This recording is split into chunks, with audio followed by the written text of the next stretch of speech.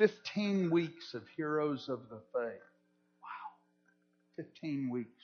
This is the last lesson on Heroes of the Faith. So Hebrews 11 will be taken care of with this lesson. 15 weeks though. What have we learned? What have we learned? We're going to review a little bit of that today. But Hebrews 11:35 through 40, which is the last passage that we'll cover in this chapter. It's the last 6 chapters, the last 6 verses of this chapter.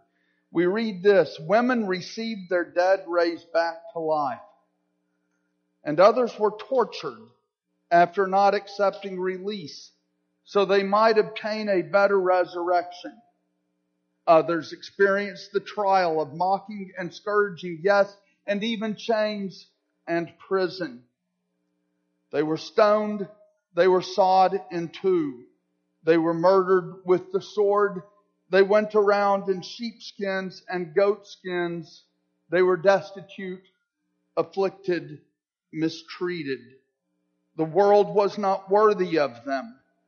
They wandered around in deserts and mountains, caves and holes in the ground.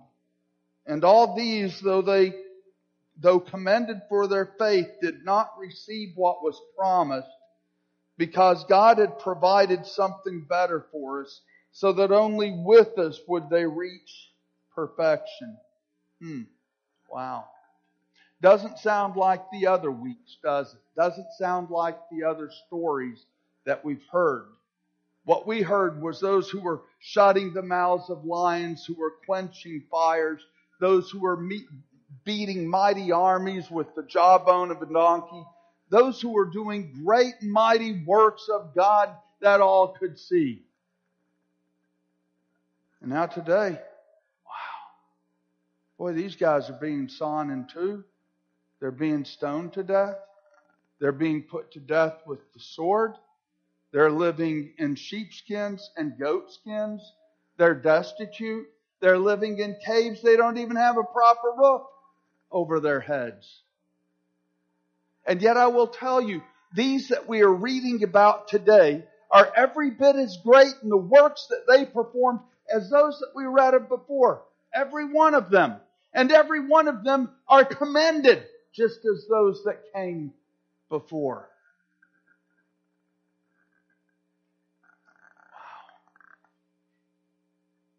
So walking the life of faith does not guarantee ease in this life. It doesn't guarantee success. What is that noise, Tony? I'm not sure. Kim, what is that noise? My belt?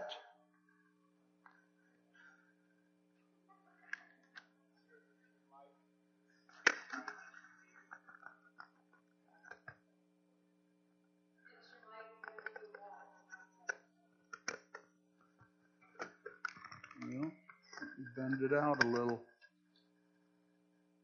Is that better? Can you hear?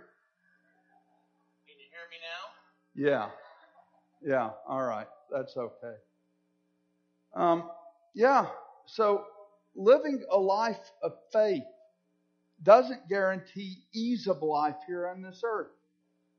It doesn't guarantee us that we will achieve success as most human beings define success from their narrow point of view that discounts the point of view of God. No, sometimes it can guarantee you the very opposite. Sometimes if you walk the life of faith, you may be persecuted by those who are against God. You may even be put to death by the same. But yet, this is still the walk of faith. Now, let's talk once again about what faith is, because it's critical as we wrap this up that we really have an understanding of what it means to walk in faith, since we're told that every one of these were commended because of their faith. They weren't commended because of the great acts they did. They weren't commended because of the armies they defeated, or the lions whose mouths they shut, or the fires that they quenched. Nor were they commended because of the sacrifices that they made. They were commended for their faith. Just like Abraham was commended for his faith. Abraham believed and it was counted to him for righteousness. Rav Shaul, the Apostle Paul, tells us. And this is exactly what we're commended for if we're to be commended. We're commended for our faith.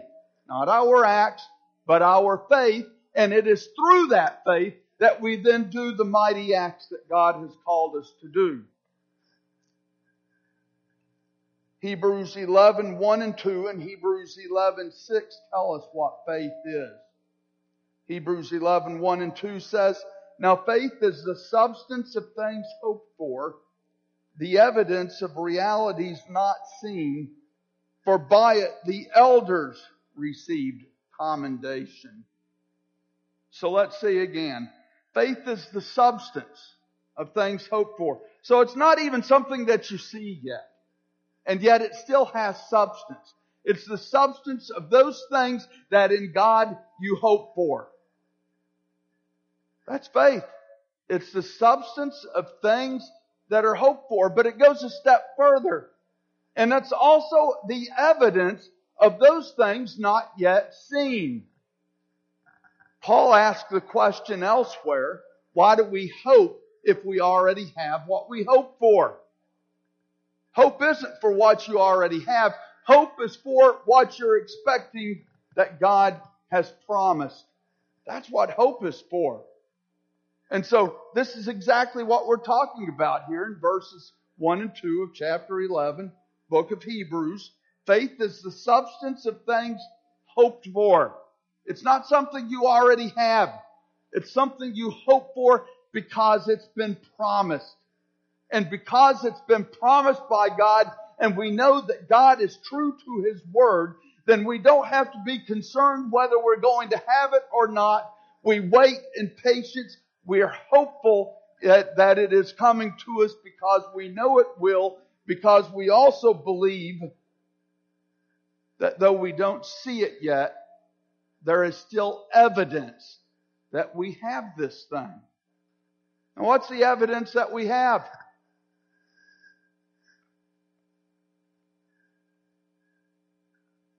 Here's your evidence right here. Your evidence right here. You have it. Do you believe this? Maybe what's more, do you know what's in here? And I ask that question because there's so many that have died, that have given their lives because of what is in here. They haven't seen any more than you have of the final promise. And yet they know the final promise belongs to them because it's written in here. It's God's Word and God is true. I see a lot of people just kind of looking. Are you understanding this? This is real. And the Word that's in it is real. It really does come from God. It's a promise that really was made by Him. Therefore, it is a hope that we can carry, that we know that we have because God is true.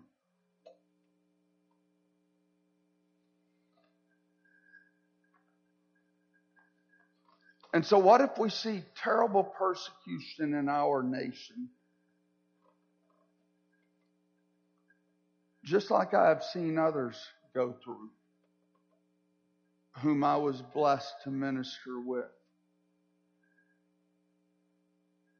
What if we have some of us who are rounded up and put to death? Or who are thrown into concentration camps under such harsh conditions that they die from disease? Are we still going to have that same hope that we claim to have today. I will tell you, if you don't know this word, it's not likely you will. I would say that if you don't know this word today, to say that you have this hope is in large measure lip service anyways. If I'm stepping on some toes, that's fine. I mean to. You see, if we're going to know what it means to have faith in God, then we've got to know His Word. If we don't know His Word, it's hard to say that we really have faith in God, isn't it? There's an element to which here in the U.S. we speak very cavalierly.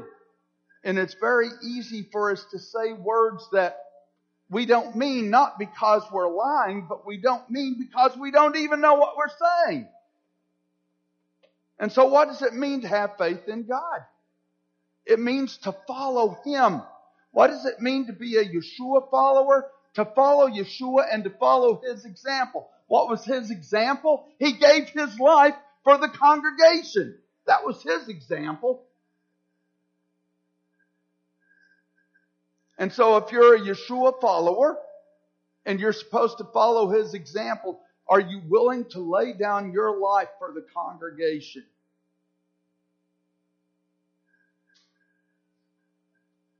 Whoa.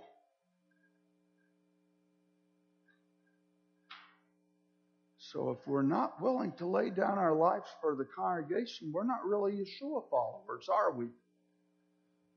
Because that was His example, and to be a follower of Him means we're going to follow His example. Otherwise, why are we even talking about being His followers?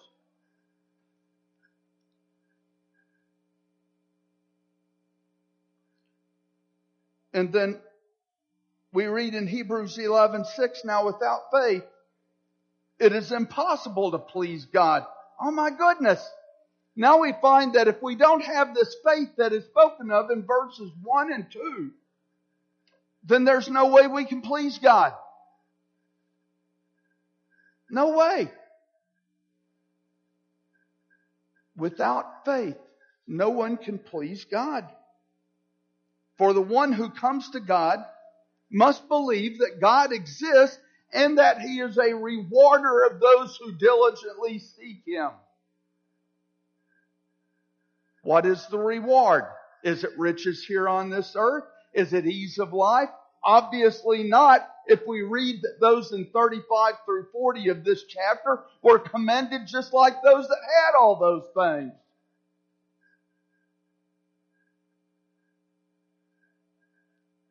The promise is far more precious and far more valuable. It's the promise for eternal life. It's the promise of enjoying the glory of God with Him. It is the promise of eternal life. And it is the promise of rich reward in that eternal life from God Himself. Ask yourself this question. What is it that you want the most? Do you want millions of dollars now? Or do you want to hear the voice of your King and your Lord telling you, well done, good and faithful servant. You've been faithful in little, now you are master of much.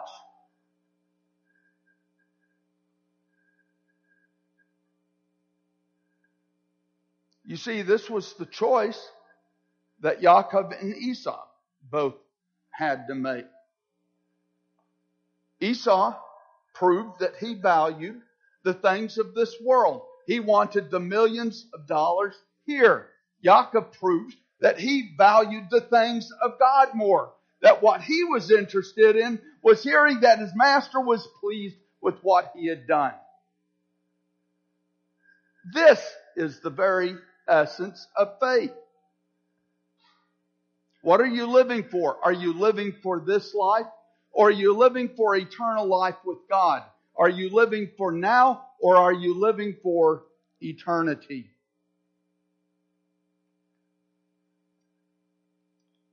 There's a rather mischievous teaching that grips certain church flows In particular, some of those who we might call TV preachers. I have a problem with this particular teaching. I'm sure all of us have heard the phrase, name it, claim it. I have a problem with name it, claim it.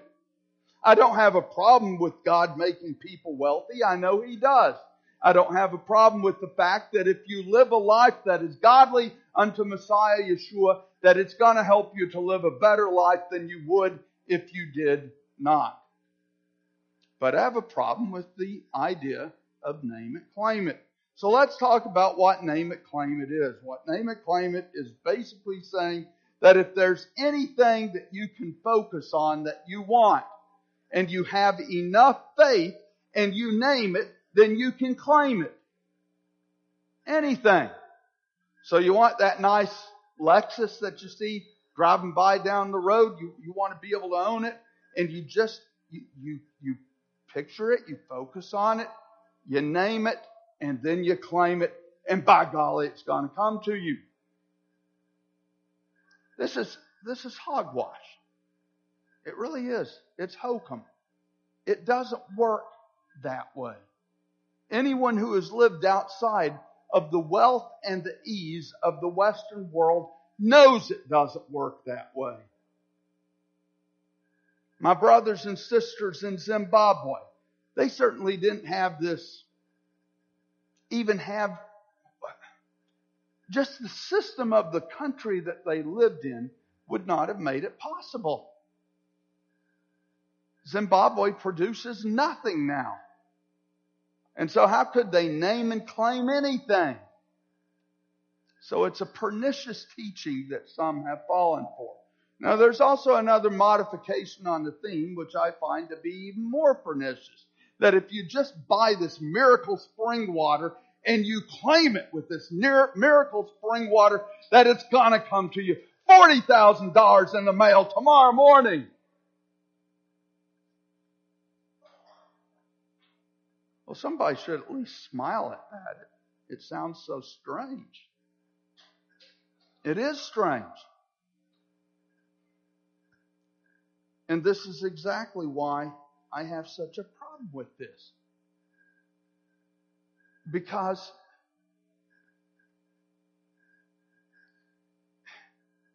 it just doesn't match with the biblical record.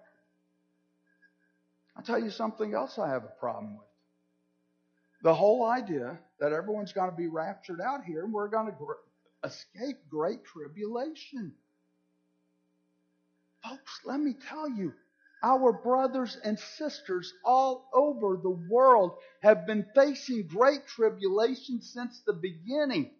Why do we think in the wealthy West that we're going to escape this? Are we somehow better than they, more holy than they, more faithful than they, have greater faith than they? No, we don't.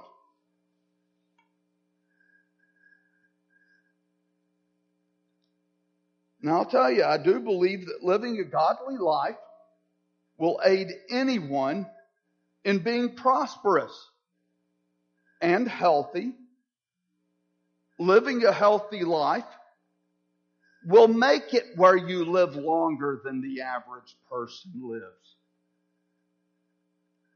If you eat low-fat diets that are low in sugar content, that are high in roughage, and high in all the vitamins that you need, and if you exercise accordingly, then you will live a healthier life than the person down the street who eats way too many calories and eats an unhealthy diet and doesn't exercise.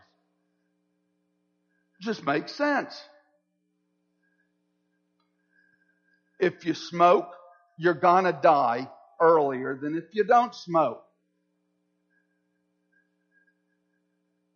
People don't live well with lung cancer, or with COPD, or heart disease, or any of the other cancers that are contributed heavily to by the practice of smoking. If you drink heavily, you're going to die earlier than those who don't, because you will pickle your liver. And I will tell you, late-stage cirrhosis of the liver is something very ugly to look at. I've seen it. If you live a healthy life, if you avoid doing the things that are going to kill your body, then you're going to live a better life than those who don't. Does that make sense? So yeah, I absolutely believe that. It's the truth. It's part of the promise of long life that we receive here. 70 years, 80 if we're strong, maybe even more. My dad's 85 and he's still going strong.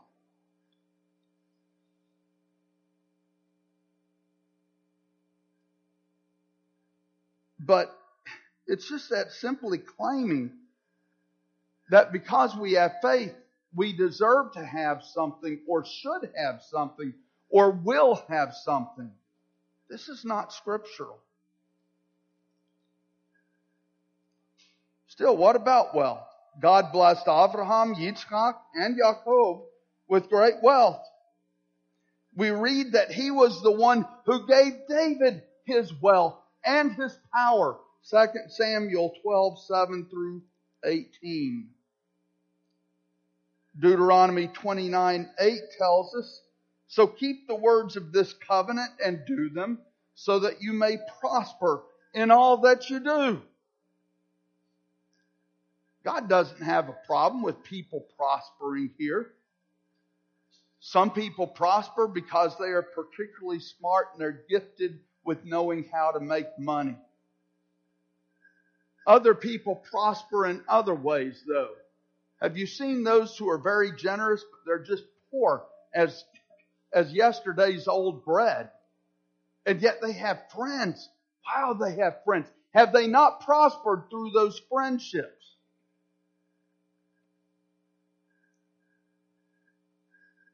I have a very good wife. Have I not prospered by having Annette as my wife?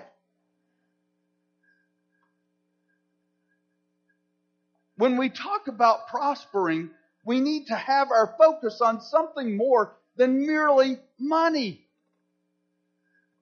Prospering means something more than just money. And what about those who prosper with money? Is there a reason why God might prosper some with money, but others not so much? In 3 John 1-2, we read, to the beloved Gaius, whom I love in truth, beloved, I pray that you may prosper in all things and be in health, just as your soul prospers. Gaius certainly prospered. He was, from all accounts that we can understand from Scripture, a very, very wealthy man. Let me tell you something else about Gaius, though. He was also a very generous man who gave away huge gobs of his wealth to missionaries that would pass through, to the poor within the congregation, and even to strangers who were poor. This was Gaius. In short, while he had money, his money did not have him. Here's the question for you. Do you own your money, or does your money own you? If your money owns you, God is not going to prosper you. The fact is, Gaius owned his money. His money did not own him. And it was easy for him to give it away. That's how you can find out if your money owns you. How hard is it for you to part with it? If it's really, really hard to part with, your money has too much of a hold on you. It's only when you can give it away fairly easily that you can say that you truly own your money. Your money does not own you. Could that be one of the reasons why God is more than happy to prosper some? But others, He has to guard them against that. Because I will tell you, if your money owns you, it will become a snare to you and it will eventually destroy you. And God is going to protect His people from what is going to destroy them.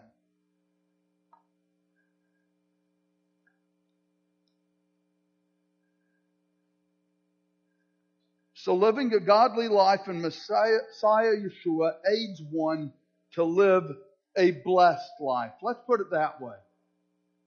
Maybe we don't have to say a prosperous life, a blessed life. And maybe that'll take our eyes off of the money part of the equation. Because prospering means so much more than just money. Things that are far more important than money. Things that money can never buy. I enjoyed seeing the success of my Zimbabwean friends when they came to faith in Yeshua, when they began tithing, and when they lived a pattern of life that was pleasing to God. And I saw their lives improve. It doesn't mean they became a whole lot wealthier, at least not right away. It does mean that they became smarter with the money that they had. It also means that they became generous with the money that they had. And when we're generous with what God has given us, then God can pour more into us. There's a scripture that tells us something like that, though I didn't write it down for this particular message.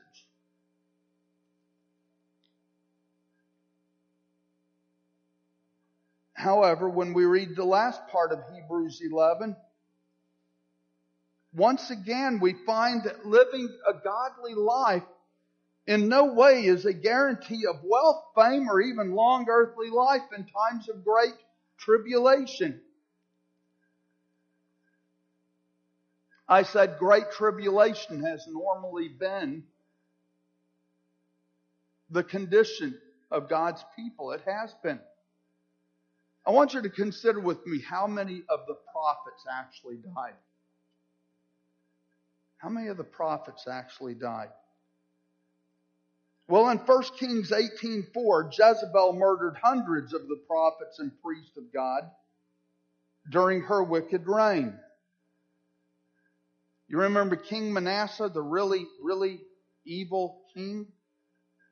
He actually had the prophet Isaiah sawn in two with a large saw. Ouch. That wouldn't be very pleasant. So are we to believe that God was displeased with Isaiah and that's why this happened to him? Of course not.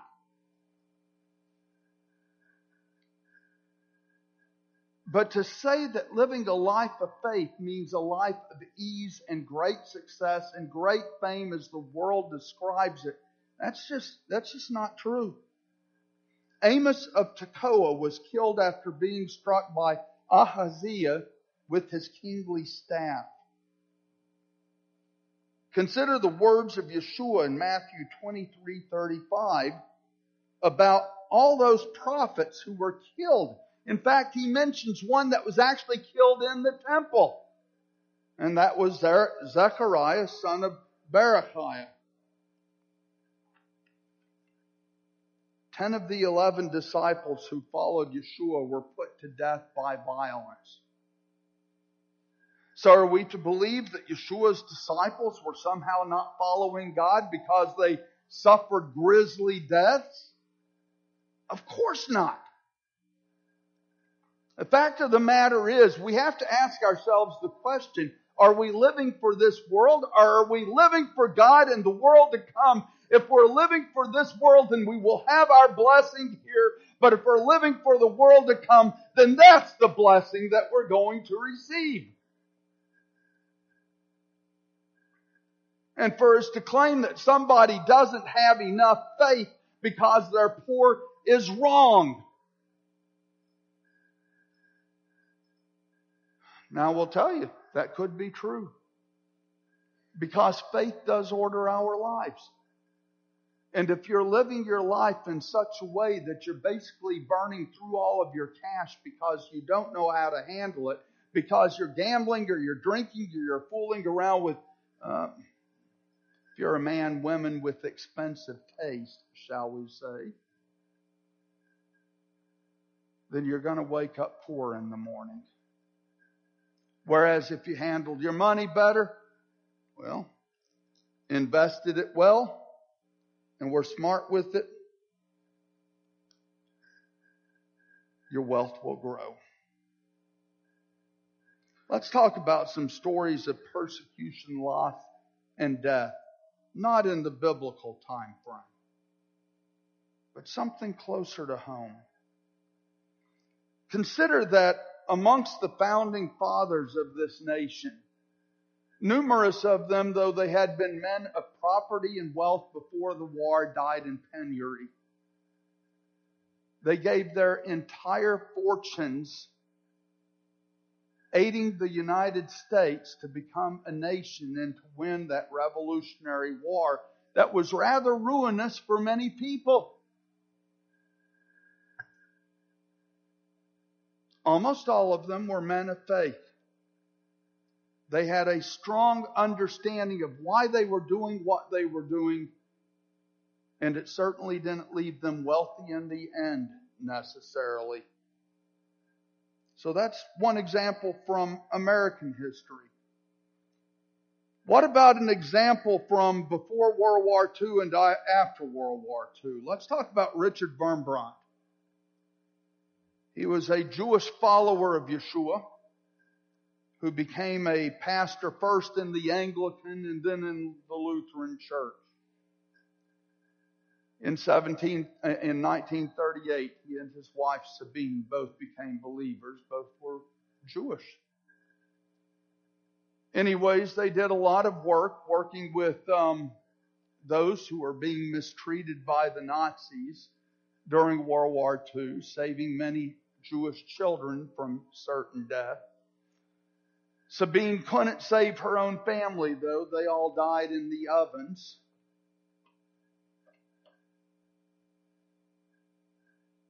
Wow, I thought this thing of faith was supposed to make you healthy and wealthy and wise. Well, maybe not necessarily wealthy as the world defines it. After the war, in 1948, there was a large congress that was called in Bucharest, the capital of Romania. And all these pastors from all these church groups showed up, and they were speaking glowingly of communism and the way that they knew they could work together with the communists. When it came his turn to speak, Wurmbrand got up and he said that the only thing that the church should be living for is Yeshua, and the only thing we should be proclaiming is His good news. For that, he was thrown into the gulags. A few years later, his wife followed him into the gulags. And for many years, their 9-year-old son essentially had to raise himself with help from some Christian friends who took him in, though it would cost them their lives if the government had known what they did. Wow. Richard Wurmbrand said there came a time, and listen, this man was brilliant. Do you know he was fluent in 9 languages? 9 languages. The guy was a genius, and he had nearly a photographic memory. He had practically memorized the entirety of Scripture. And do you realize there was a time that he was in the camps where he said he came to a point that he couldn't remember anything anymore. They had been pumping these drugs into his veins to try to find out what he knew, but these drugs were destroying his mind. And the daily beatings and the torture were taking a toll also. This guy said he couldn't remember his child's name. He couldn't remember his wife's face. He couldn't remember Scripture. He said there was one thing that he could remember, and it was a children's nursery rhyme that he learned. Jesus loves me, this I know, for the Bible tells me so. That's what he faced.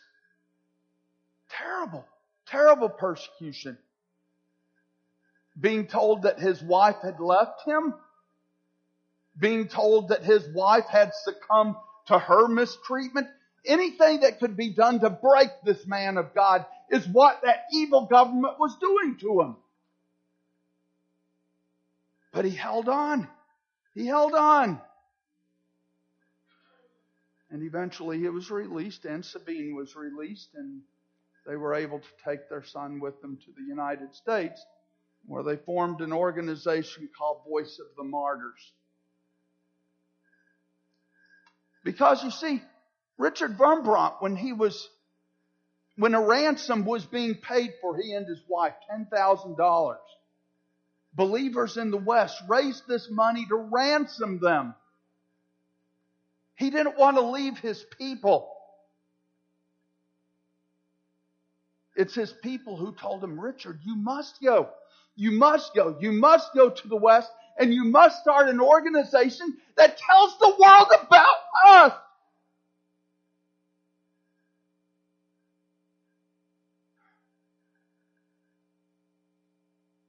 And he did. You see, this thing called persecution, we sometimes think it's rather far away because it really doesn't touch us here. And it really doesn't. Oh, I know. Some people are fond of saying, that we're persecuted because we're told that we can't say a prayer at school. No, that is not persecution. That's just blind people rejecting God and trying to tell others that they can't worship God either. Now, it might become persecution down the road, but it's not persecution yet. Persecution is what Richard Wurmbrand went through. That was persecution. And ask yourself the question, if it happened to you, would you last? Would you continue to proclaim Yeshua and Him crucified? Or would you break and would you give in and renounce your faith? Because that was the choice you had. Renounce your faith and we're going to release you from prison. We're going to give you a better apartment. We're going to give you a car. We're going to give you more money. Once again, the question is, like Esau, are you going to live for this world? Or like Yaakov, are you going to live for the things of God?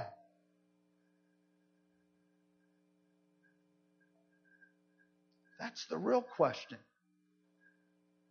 It's not how wealthy can you become because you can name it and claim it better than the guy next to you.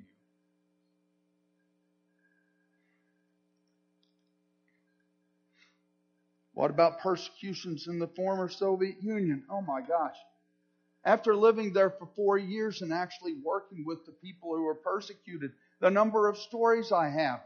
The guy who lived directly across the street from us, but whose brother was shot in the back by the KGB when they broke in on one of their secret meetings.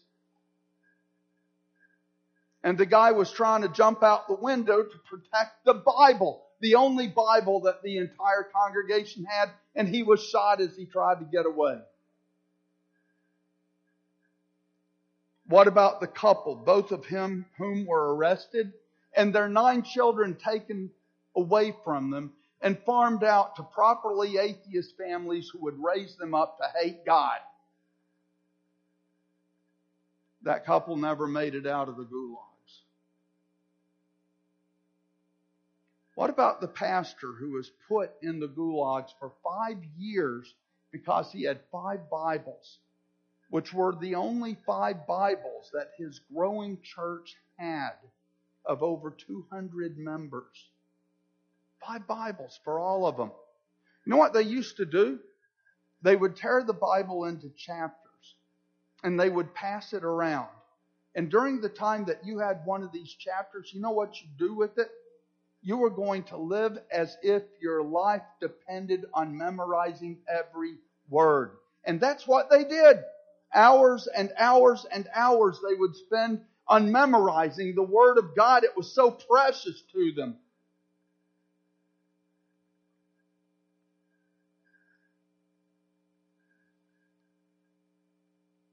How precious is the Word of God to us? What about the young lady who was getting ready to marry her fiancé, And she was arrested by the KGB off in the woods with a secret youth meeting. And she was thrown into the gulag. But before she was thrown into the gulag, the judge promised her that during her years in the gulag, she would be changed. And by the time she left, there would be no man who would want to be near her, much less look at her. But if you renounce your faith in this Jesus character you say you believe in, then we'll give you all kinds of wealth. Your father will have a better job. You'll have a bigger apartment. Your father will have a car. And when you come of age, we'll give you a car too.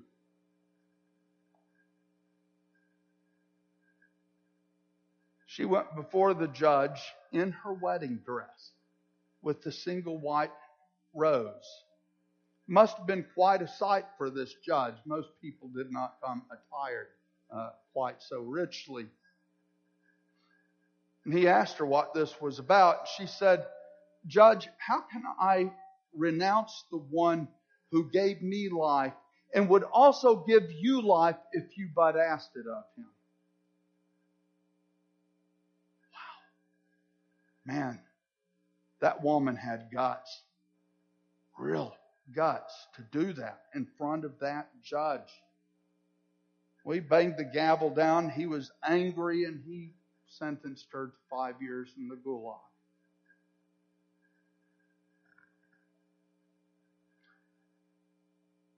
That woman became the wife of the senior bishop of the Belarusian Pentecostal Church.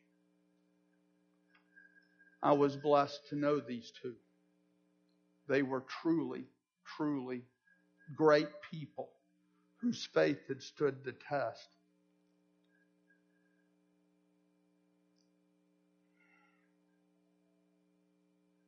What about the 5 missionary men who died in the jungles of Ecuador?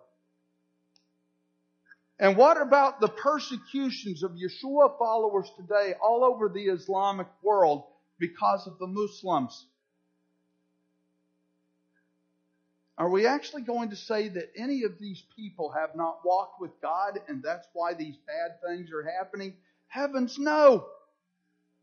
And so what I want to do is read that again, Hebrews 11:35 through 40, after we've had this history. And let's consider what it's actually saying. Indeed, after the heroism of all our biblical heroes, we read this: others were tortured after not accepting release, so they might obtain a better resurrection. Others experienced the trial of mocking and scourging, yes, and even chains in prison. They were stoned, they were sawed in two, they were murdered with the sword. They went around in sheepskins and goatskins. They were destitute, afflicted, mistreated. The world was not worthy of them. They wandered around in deserts and mountains, caves and holes in the ground. And all these, though commended for their faith, did not receive what was promised because God had provided something better for us, so that only with this would they reach perfection. Folks, I want every one of you to live a godly life. And in living a godly life, I truly hope you prosper. May you prosper even as your souls prosper, I'll say. But I want you to think about the implications of what I just said. May your souls prosper. May you prosper even as your souls prosper. If your soul isn't prospering, therefore, and I just prayed that for you and God answers it, how much is your body going to prosper? If you think of the exact words that are said, may you prosper as your souls prosper. Start from here, folks. Start from here. The seed of faith. Start from your heart. Start from hearing the Word of God. Start from learning the Word of God. Start from memorizing the Word of God so that it becomes second nature to you. So that you're sleeping and you're dreaming Scripture as you sleep at night. Do that. And what's going to happen is your soul is going to begin to prosper.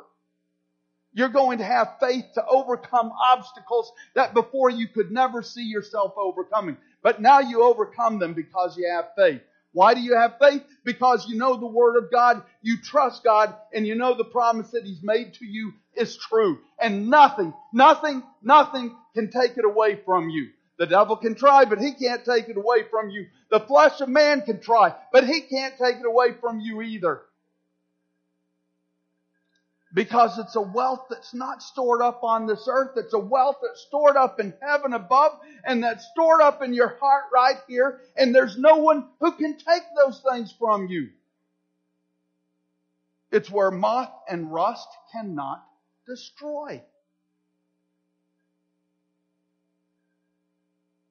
And there's no power of hell or of this earth that can take it away either.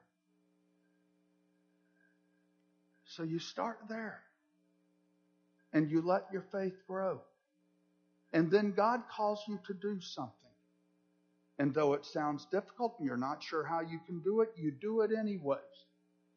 And you will probably do it imperfectly. You'll probably stumble along the way. I don't know how many times I have stumbled with every new venture that God sends me on. Every new venture, I stumble over and over again. But I stick with it and eventually I begin to get it right. You notice I said begin. I don't know if I can name a single time when I finally had it perfect at any point. But I had learned the lessons and I could feel the pleasure of my Father telling me, you got it, son. You understand. Now you're ready for the next thing.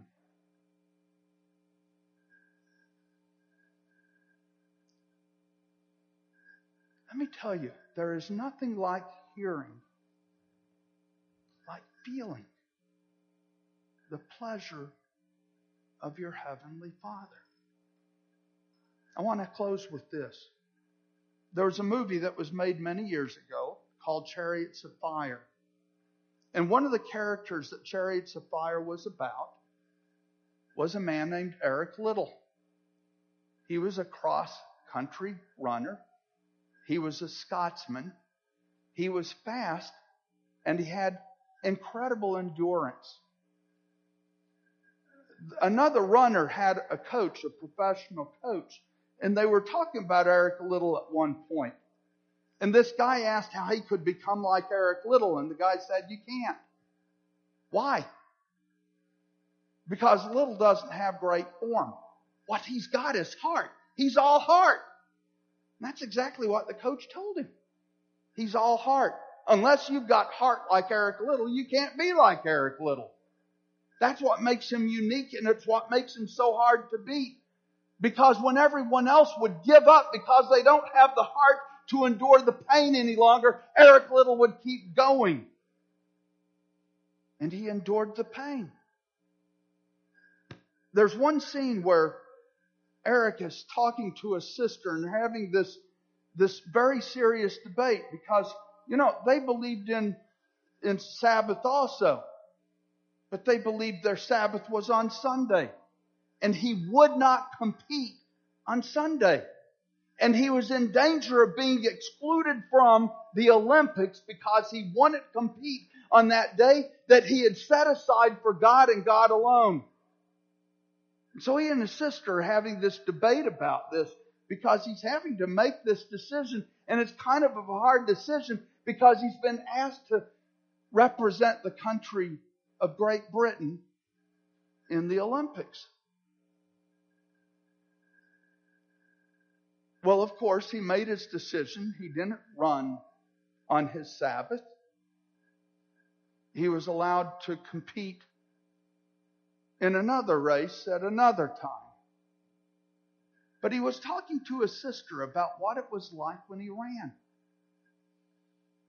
And he told his sister, when I run, I feel the pleasure of God.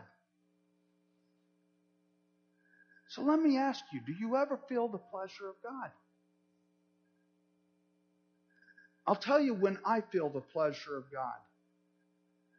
It's when I have run a marathon by doing something that God has asked me to do. And it's been hard and it's been difficult. And I'm at the point where I almost feel beaten, but I press through and I run and run and run anyways. I don't give in. I don't give up. I don't stop. And then I feel the pleasure of God.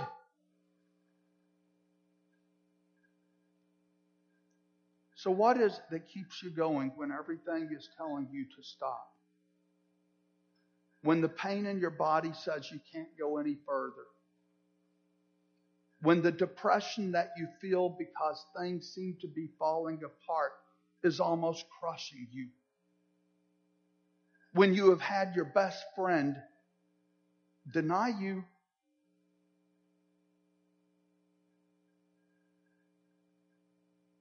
What do? How do you keep going? Well, you've got to run on faith at that point. There's nothing else. And what is faith? The substance of things hoped for, the evidence of things not seen. Say that with me. Faith is the evidence of things hoped for, the substance of things not seen. Say it again. Faith is the evidence of things hoped for, the substance of things not seen. That is faith. And if you go on that and you stick with it, you're going to come to those times when you just feel the pleasure of God saying, "Well done, good and faithful servant." May that be the very thing that we all live to hear. Amen. Please stand and let